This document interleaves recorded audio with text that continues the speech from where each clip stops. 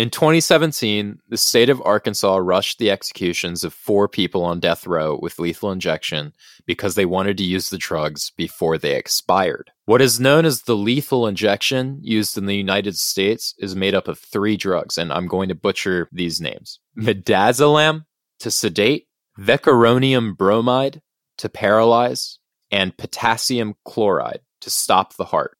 The prisoner is escorted to the execution room by guards.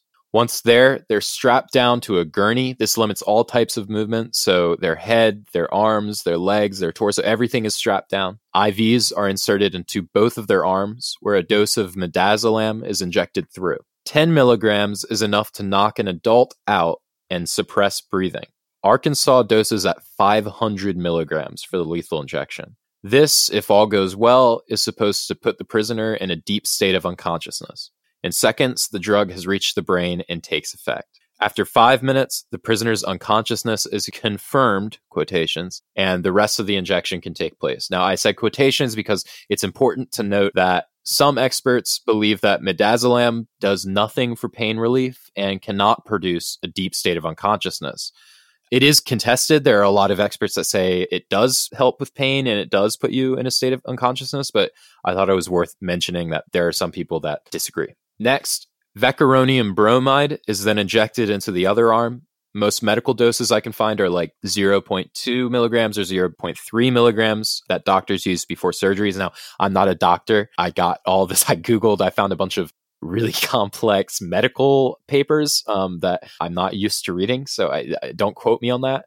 In Arkansas, they use 100 milligrams for lethal injection. So like that's a bit above. If the inmate really can feel pain, as some experts say, they would be hyper aware of it spreading through their body, paralyzing one limb at a time. It stops the lungs from moving as well, but the heart continues to beat. To finalize the execution, potassium chloride is then injected through the IVs. Without full sedation, it would feel as if liquid fire is being pumped through their veins. If the prisoner still isn't fully paralyzed, they will now start to spasm uncontrollably because potassium causes the muscles to contract.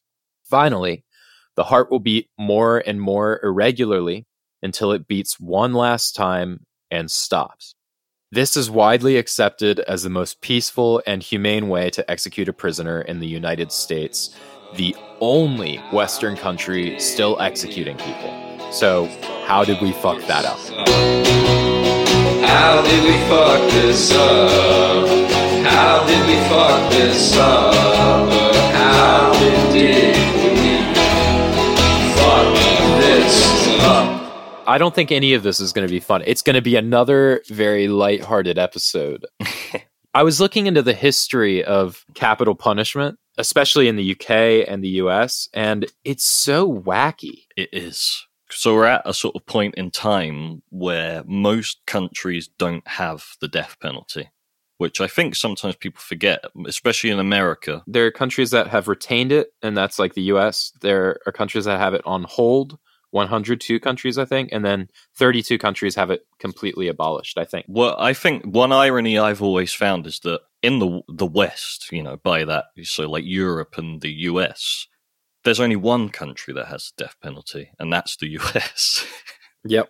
So in a kind of weird sense, America has more in common with places like Saudi Arabia and Iran or parts of Africa than places like Europe, which people typically would associate America with. Most countries outlawed the death penalty in the sort of latter part of the 20th century. Technically, the UK got rid of the death penalty in 1965, but that's not technically true because actually there were certain crimes that were still punishable by death in Britain until 1998. Which, for reference, is a year after I was born. So that's how long the death penalty was around in the UK. But the last person to be executed in the UK, well, the last people to be executed were these 2 men. But then also, quite famously, there was the last woman to be hanged was Ruth Ellis, who was I think she was like a prostitute who killed her husband after becoming obsessed with him. It's quite an interesting story, actually. But that was in 1955. So it's been about 50 years since someone's been executed in the UK. Wow. I know that the methods of execution in the UK have changed over the years too, because like obviously the UK, the land that is now the UK has been executing people for a long time. Oh, yeah. If you were going to look historically, I mean, Britain, like Great Britain, so going back to the British Empire, was probably one of the biggest executors of anyone, pretty much, for our history. But that's just because of how long it sort of went on for. Interestingly, there was this like famous like speech that was made in the House of Commons in like the 1800s. There was some crazy crimes that were punishable by death in the UK. So there was stuff like being in the company of like Romany people for like a month, evidence of malice in a child aged 7 to 14, blacking the face or using a disguise. It's like so really weird. But can we rewind to, because I found this hilarious. It's like obviously it's really fucked up. It's not cool, but I found it kind of funny how like a person could be executed in Britain for spending more than 1 month with Romani people. That is so weirdly specific, and it's like you can spend up to a month and that's fine, but if you spend more than 1 month, like you have to get your head cut off. It's so strange. It really is, and it's really weird. And also, if people aren't aware, Romani people were once known as a G slur. Yeah, and the terminology used back then was not good. Favorable. Yeah, obviously going back hundreds of years, I mean, you know, the witch trials and all that kind of stuff, the history of how people were killed is quite colorful. I say, you know, like stuff like being hung, drawn and quartered. So what I found is that hanging became the standard execution in England in 1792ish. Before that, burning at the stake was standard until 1792. I mean, it was very popular throughout Europe, really. Yeah. But funny thing is, Scotland in 1792 was like, and decided to keep burning after hanging became standard. Scotland liked burning people, so they kept that going. I guess it's cold up there. Yeah, exactly. It's a community thing. It's a good time. It's a family event. I also found that in 1822, the last person was hanged for shoplifting in the UK. Wow. In 1822. I also found it was kind of interesting looking into the history of executions and stuff like that. Is it's really tied in with classism and with racism, where it shows kind of how the death penalty was used back in the day and how it's kind of used today. There was something in the UK called the Bloody Code, which is a really cool name, where basically the UK would pardon death row prisoners if the prisoners then went on to join the military or go to Australia to colonize Australia. So pretty much that's just like forced labor. That's because you have no other choice. It's like, we'll kill you or else you do this. Apparently buggery was something you could be executed for, which is sodomy. Of course, yeah. There is a history of that. I mean, even up until like the 70s in the UK, people being imprisoned just for being gay. Gay people had it hard. But I think also another thing to remember is that still a lot of those kind of laws, even though they don't exist necessarily in developed nations quite as much, or in America or Europe, they do still exist in a lot of countries. There are countries that you can be executed just for, I mean, your sexuality or anything, basically. Yeah, it's not in the past at all. It's edging in that way, and we'll get into that. Like we said, the last execution in the UK was like 1965. But at the time of like early America, as an example, Thomas Jefferson wanted to, he was more of a liberal man, right? He was on the left wing. He was more of a human rights type person. Definitely by their standards back then. Exactly. Yeah. He just wanted to castrate gay men instead of executing them. Oh, he's so nice. So I think it's just kind of obvious when you look at the history of the capital punishment and the death penalty. It's like, it's so obviously biased and it's so obviously like made to keep people down or to force them into forced labor. Now, there's been a gradual movement in the whole world since the 1800s to abolish the death penalty. Yeah, I mean, the number of countries that have abolished the death penalty has been increasing like year on year. Like, so from 1991, it's gone from 48 countries to 106. Obviously, the trend is that the death penalty is going away. But still, according to like Amnesty, still, I think it's like 140 something countries have abolished the death penalty. So that leaves every other country.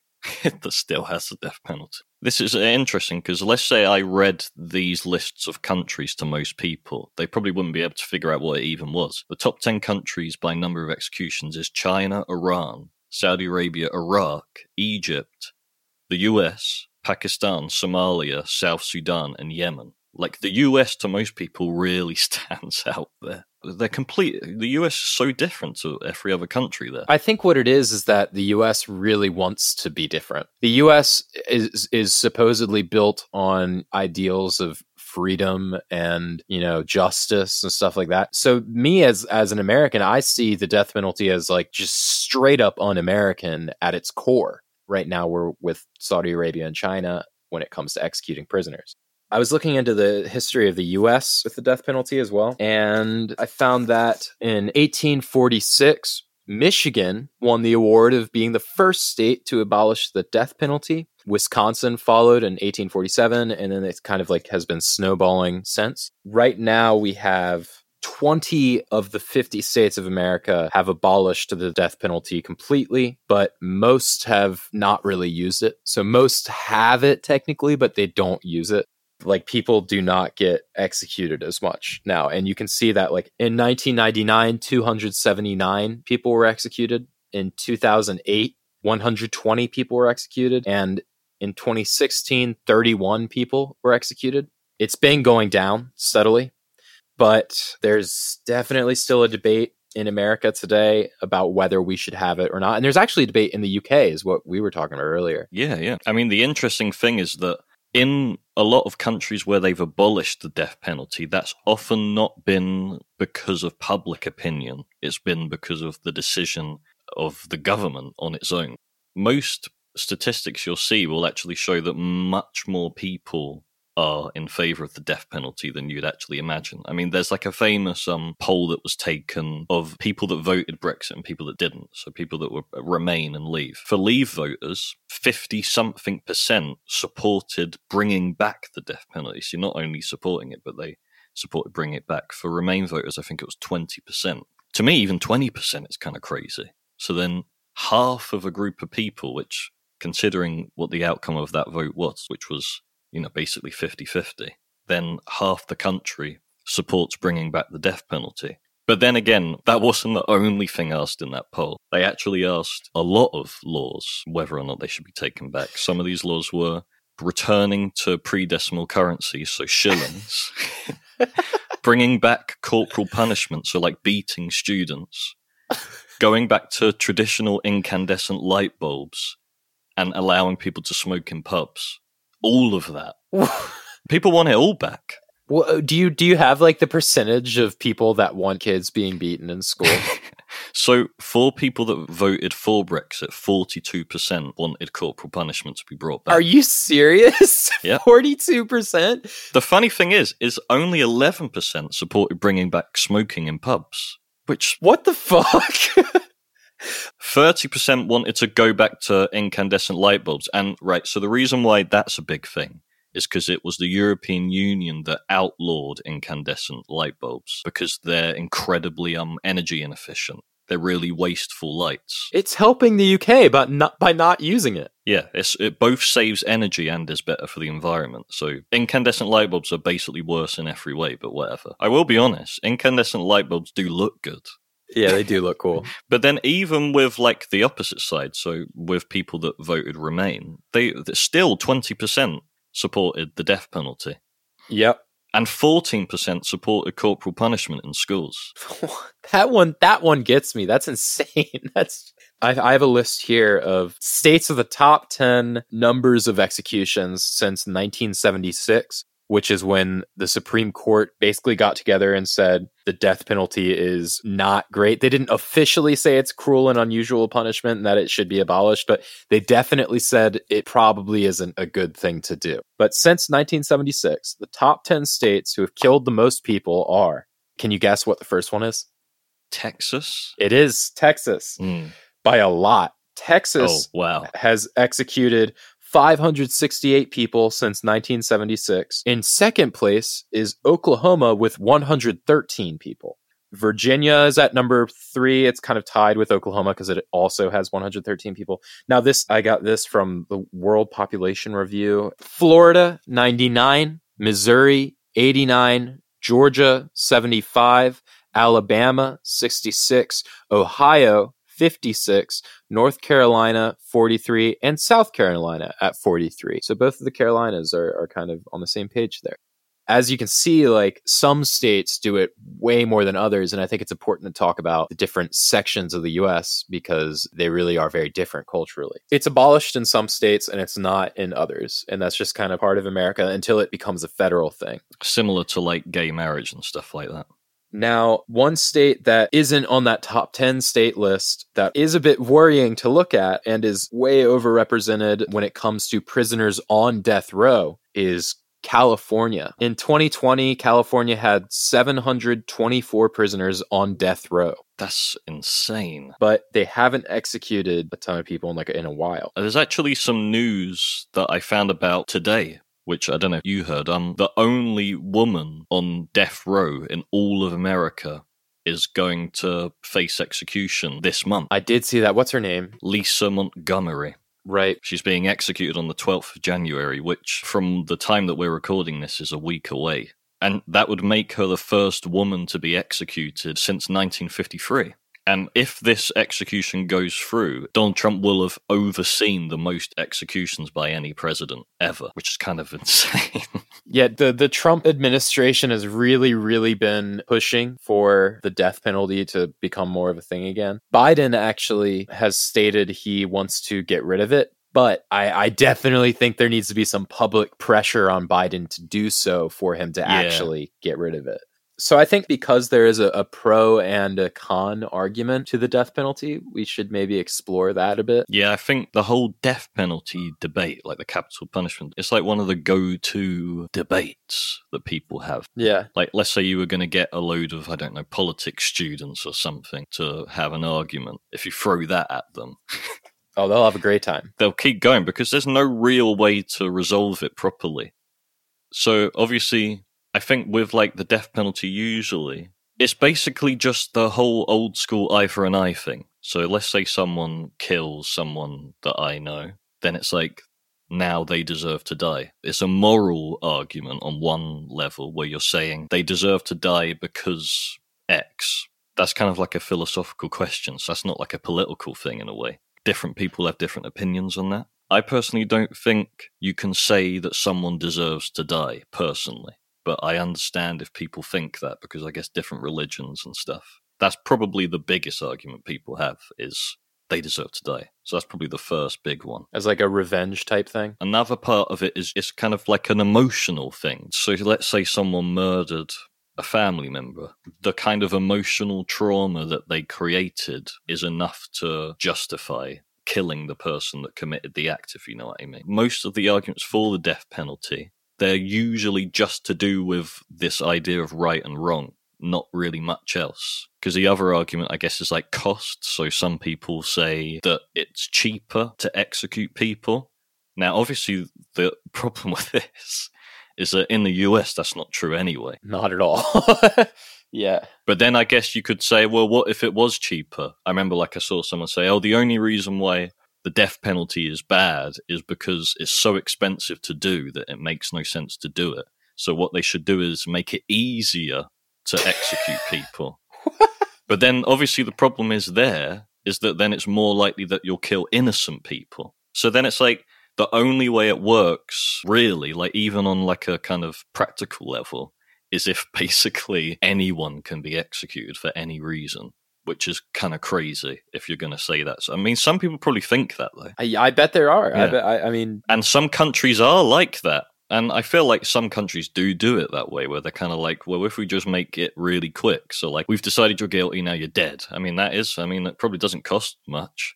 But then the likelihood that they're wrong is going to be, like, through the roof. You have to have a trial. Yeah. You cannot not have a trial and execute someone. That's just not an option. I've got the statistic here. It costs in America $2 to $3 million per case for someone to be executed. The cost is insane. But there's a reason why there's that cost, and the reason why the cost is there is because killing someone legally is a very difficult thing. So, like, someone who's convicted to be executed, it's not like, all right, now you're going to die, bish, bash, bosh, you're dead. They're going to be imprisoned for possibly decades. There'll be like loads of like attempts to try and get them out of prison from their lawyers, because I think in America, like, every prisoner has the right to an appeal. And if you took away that right, that would kind of be going against the whole idea of law. That should always be there, right? Exactly. That's kind of why I think that these people that are arguing for, like, you know, rushing these executions like Trump is doing, or, you know, really being pro let's execute people willy-nilly, like, that to me sounds so un-American, because you would think the American thing would be to be all for the legal system to work it out. Yeah, exactly. Yeah. But it's so disturbing to me to see. But one thing I always find ironic with the types of Americans that will support the death penalty, and by that I guess I mean like more sort of right-wing Republicans in America that support the death penalty, they will also be against abortion almost always. And I find that really ironic. So, like, on one hand, they're really pro-sanctity of life, where it's like all life is sacred, but then I guess in their mind, the minute anyone does anything that they think is slightly wrong, then immediately they deserve to die. The one thing I will say, though, because I think in America it's assumed that, like, oh, it's only like Republicans that are pro-death penalty, blah, blah, blah, blah, blah. But the thing is that a lot of Republicans in America aren't pro-death penalty because this is a big reason against the death penalty, is the idea that the state should not have the power to kill people. Yep. You know, the government shouldn't have the power to kill someone. So there's loads of people on the right that you would think would support it, but don't, because it's more of a like anti-big government kind of thing. That would be a traditional Republican standpoint, because like the traditional Republican as we know it would stand for a smaller government that has less say in the average person's life, where the average Democrat would probably want a bigger government with you know, healthcare and stuff like that. The places I do agree with traditional Republicans is when it comes to I don't think the state should ever have any say in whether a person lives or dies. I think euthanasia should be allowed. I think abortion should be allowed. There's another like hypocrisy though that I've seen though, which is that, so obviously there are a lot of Republicans that are against the death penalty for that reason. But then oftentimes those same people will still support wars, which are in a sense the exact same thing. In a way, you know, it's like the government killing people. There is very, very, very little evidence to support the death penalty being a thing still.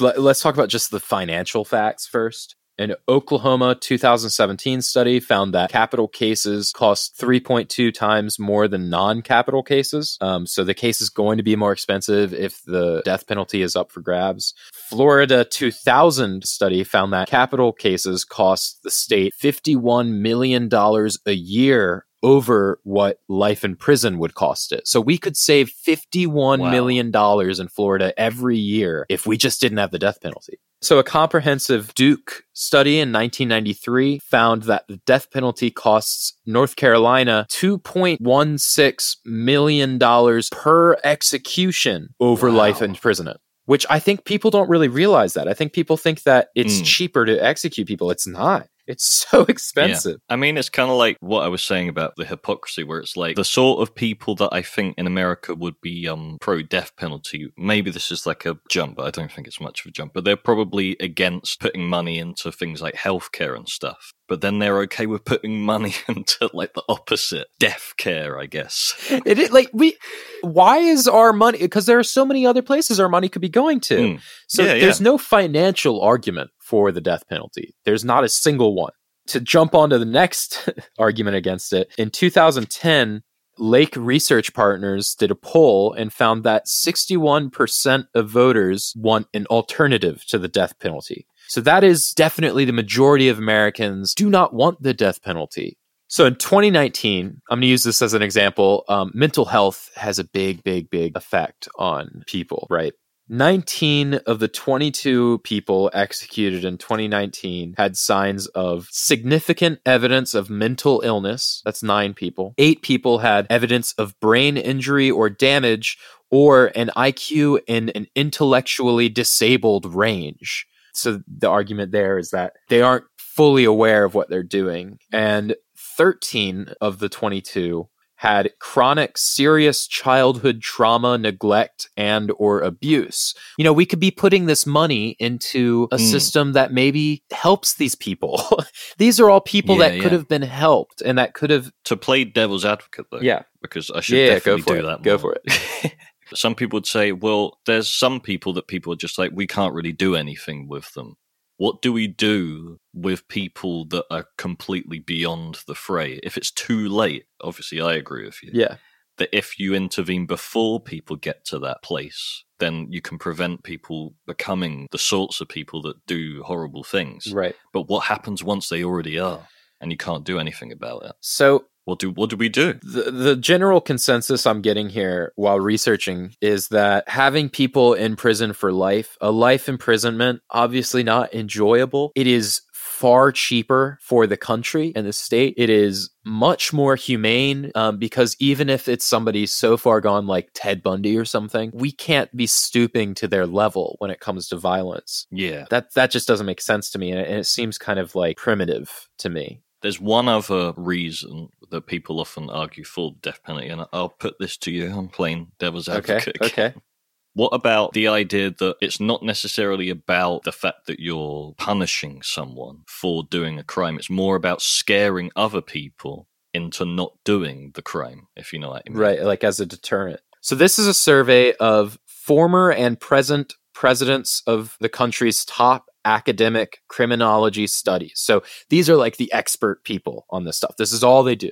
88% of them said the death penalty does not work as a deterrent to murder, and that there is no evidence that it works as a deterrent. I know it sounds kind of weird, but I think that's common sense. Because, imagine you're a murderer. Right. If you are a murderer, do you think you're the sort of person that is even caring about what's going to happen after you commit your crimes? Surely people that murder people, they've gone beyond that point. You know, serial killers that go on like rampages, and it's like, well, first of all, if they really cared, they'll do what they often do, which is commit suicide. So that often happens. Yeah. I feel like shoplifters might be scared, but it's not. You don't get executed for shoplifting. Murder is not a willy-nilly. Like, nobody's just going around going like, I feel like murder. I'll just murder, I guess, right now.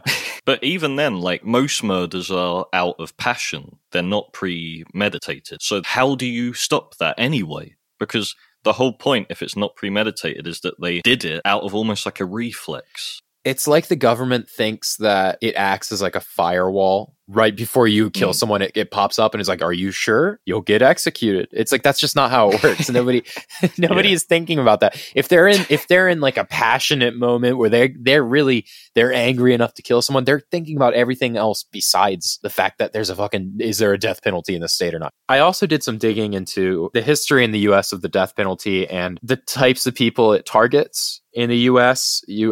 I'm sure you won't be surprised to hear it has historically targeted Native Americans and Black Americans. Back in the time of slavery, enslaved people that killed their masters, even in like self-defense or anything, always executed. Slave revolts, inspiring slave revolts in North Carolina, you could be executed for. So a lot of that ties to minorities in the US. And I think this is me extrapolating a bit, but I think that that isn't a core reason for the death penalty and has been for a long time.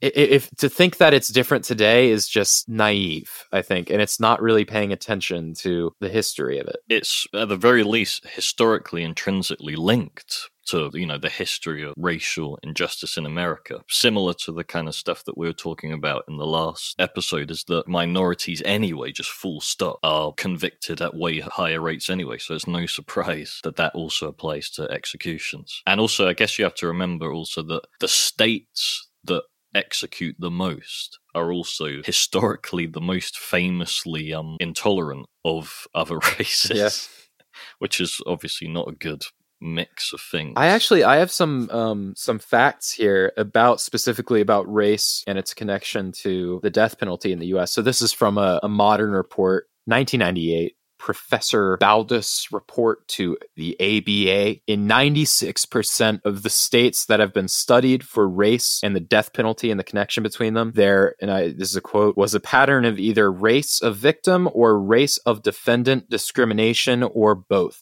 96%. And that was in 1998. So it's not like, 1940. It wasn't like the 1800s. It was 1998. South Park was out. And jurors in 2014 Washington state are apparently 3 times as likely to sentence a black defendant to death than a white one. And in 2005, in a California study, the defendant is 3 times less likely to be given the death penalty if the victims are black, not white. And 4 times less likely to get the death penalty if the victims are Latinx people. So I guess this links to the whole criminal justice system in America, which I think people forget is still people making decisions. Yeah. And people obviously fall prey to their prejudices. Mm-hmm. And I just thought this fact was crazy. 2005 is when the Supreme Court said that children should not be sentenced to death. So if you committed a crime as a child, you could be executed for that until 2005. Oh, another thing that probably should have said, which is often argued for a reason to have the death penalty. What about using death penalty as a way to give closure to the surviving victims or loved ones? What about that? Does that work? Well, from what I can tell, it doesn't work. So there was a study done by Marquette University Law School, which was basically assessing the impact of the death sentencing system on the surviving members of families or victims or that kind of thing. Right. And it's pretty clear that, if anything, the whole death sentencing process is worse for victims. If your argument is that the death sentence is good because it provides closure for family members, in a sense, it's kind of like human sacrifice. If you think about it, it's very similar to like what the ancient Aztecs or Mayans did, because in a sense, you're kind of using a human as an offering. This study is, I think, one of the strongest arguments actually against the death penalty. In a way, you're creating 2 events that is going to upset someone. Let's say one of your family members was horribly murdered or something like that. You have to then spend decades of your life anticipating the death of the person that killed that person. And then in your mind, I guess you're kind of telling yourself, once they die, all the pain I feel will be gone or something, because everything's sort of built around that final judgment. And then obviously that day comes and it doesn't do anything because it can't, because really what they want is for that person to come back alive that they lost. And that's not going to happen. I was reading some really quite sad quotes. There was a really interesting section where people were talking about their reaction to seeing the execution. And either the reaction was, I didn't feel anything, it just felt like nothing changed, or their reaction was, they wanted it to be worse. I wanted them to suffer even more. That just doesn't sound mentally healthy for anyone. Exactly, yeah. You're playing into this pain that people are feeling. Moving on, to me, makes more sense. That seems like a better way of dealing with something like that, as opposed to clinging on, feeling that you have to exact a kind of revenge. That's kind of what you hear in therapy is it's not healthy to just be fixating on something and to also just like relive such a traumatic experience like that. It's not good for you. So I think we've talked about both sides now, I guess. I mean, obviously, look, to the listeners, we know we're biased. We know it. Take what we say with a grain of salt. Look at our resources. We're going to put our sources up on our website and on the Instagram and everything. Don't just take our word for it. Whether you disagree with us politically or not, or the thing you should ask yourself is, why is it important that the state kills this person? Is it an eye for an eye thing? Is it avenging a death in some way? Is it you feel like they should pay? There's so many different reasons for people to be pro or against anything, but this is definitely it's something to ask yourself, and I think it's something that most people now, especially in the US, should have an opinion on because it is a modern issue. It being a modern issue actually is what made us want to do this episode. We started thinking about doing this episode after the case of Brandon Bernard. You might have seen some posts on Instagram or on wherever you go. I don't know. I'm so out of fucking touch with social media. I don't know how to use Twitter still.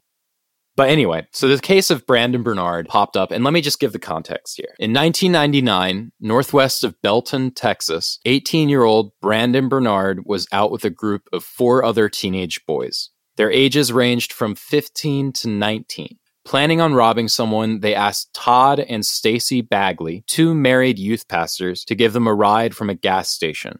The Bagleys agreed, and Chris Villalva, the 19-year-old and the oldest of the group, held them at gunpoint and forced them into the trunk of their car. While the teens drove around for several hours using the Bagleys' ATM cards to steal large amounts of money, the couple pleaded with them from the trunk. They asked their attackers to accept Jesus into their hearts and spare their lives. But the boys had other plans. After pulling into a public park, the boys doused the car with lighter fluid. The Bagleys sang "Jesus Loves Us" while waiting for their fate. Villalva shot both of the pastors in the head, and then Bernard set the car on fire. Autopsies later showed that Stacy was not killed by the gunshot, but by smoke inhalation, meaning she was still alive after being shot in the head when Bernard set the fire. So, obviously, and Isaac, I think that's the first time you're hearing this too, right? Yeah. Obviously, bad crime. But again, that question pops up. What is the point of killing him 20 years after the fact? And this is what popped up on Instagram, and I'm sure you saw some of this, where Brandon Bernard's name was everywhere leading up to his execution. He's one of the guys that Trump was really pushing to execute. And it turned into this argument. I saw people arguing, well, he did a bad thing. Like he helped kill those people. He was part of this. And yeah, he was. But why do we feel executing him is necessary? I guess it's that whole sense of justice. You even see it with like smaller things. So I remember after George Floyd was killed, what was often happening was that people were digging up loads of stuff about him to justify how, oh, well, actually, it was fine that he was killed, because actually he was really bad for all these other reasons that were unrelated to why he actually died. You'll often see that people will kind of reverse justify killings when it doesn't even, like, even if it were true, like, even if there was this kind of, like, objective marker of whether or not someone deserves to live or something, right? The thing is that what's important is carrying out the law and whether or not it actually works what you're doing. With something like that, the important thing should just be, how do we prevent something like this happening again? How do we protect people from that person, so the person that doused the car?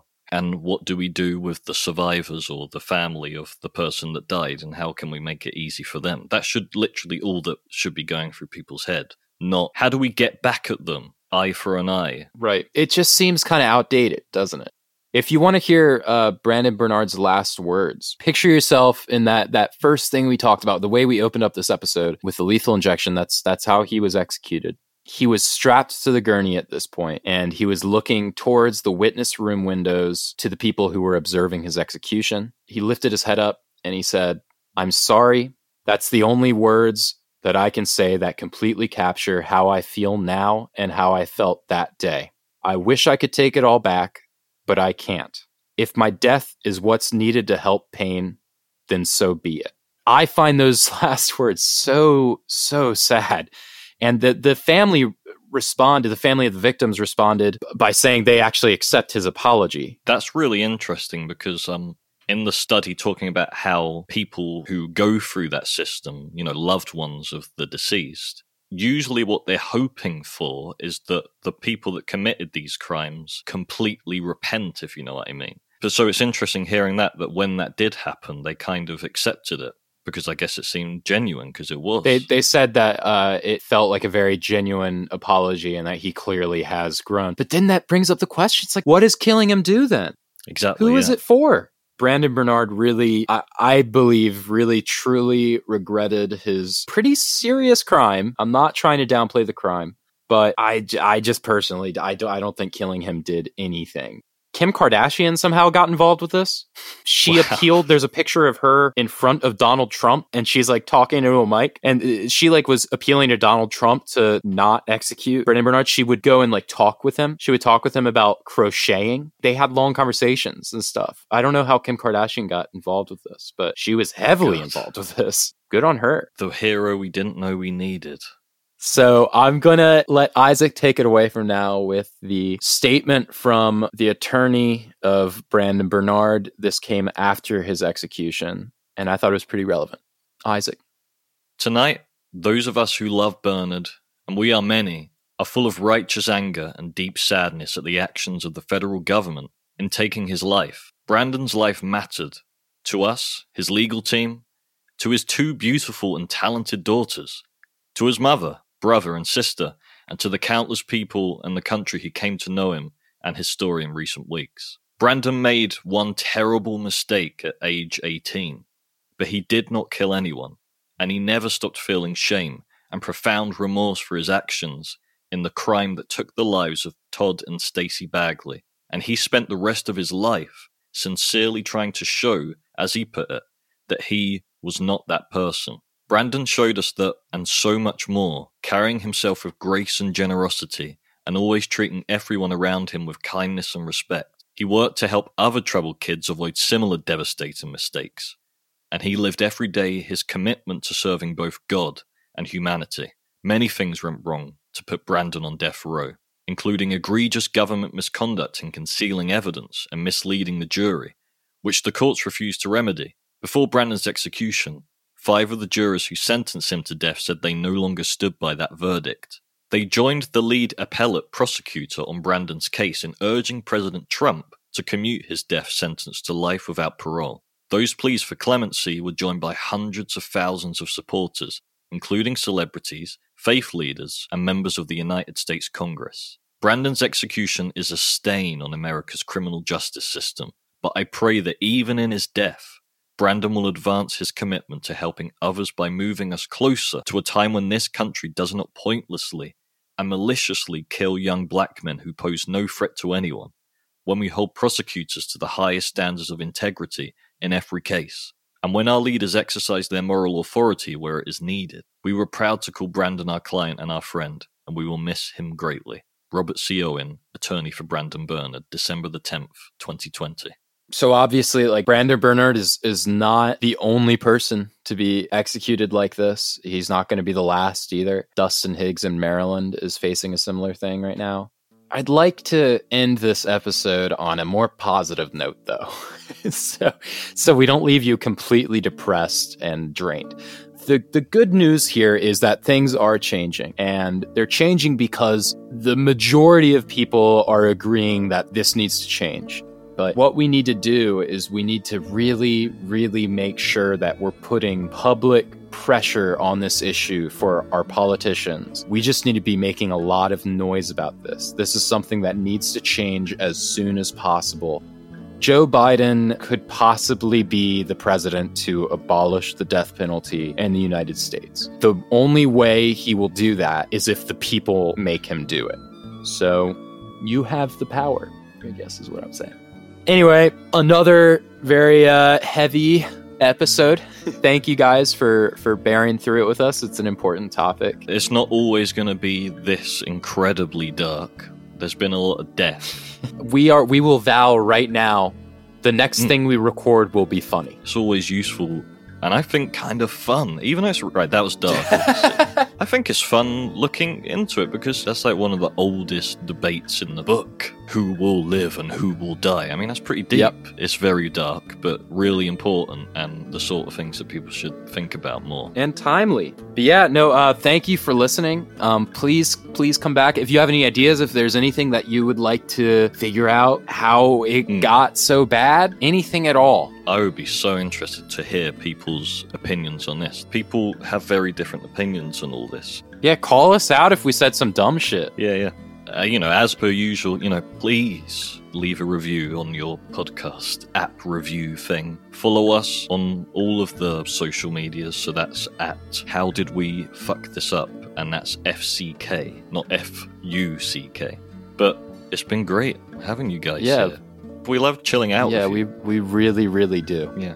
We consider you our best friends. We're talking directly to you. You think this is part of the podcast. This is a live stream. You might be listening to this on a train. You might be listening to this in a car. You could be lying down on your bed, sitting on your sofa, doing the dishes. Whoever that is, and whatever you're doing, stop doing it and tell us how much you love us. We have no other social interaction. We desperately need validation. Please. Because we're insecure. Please. But anyway, thanks for joining us again.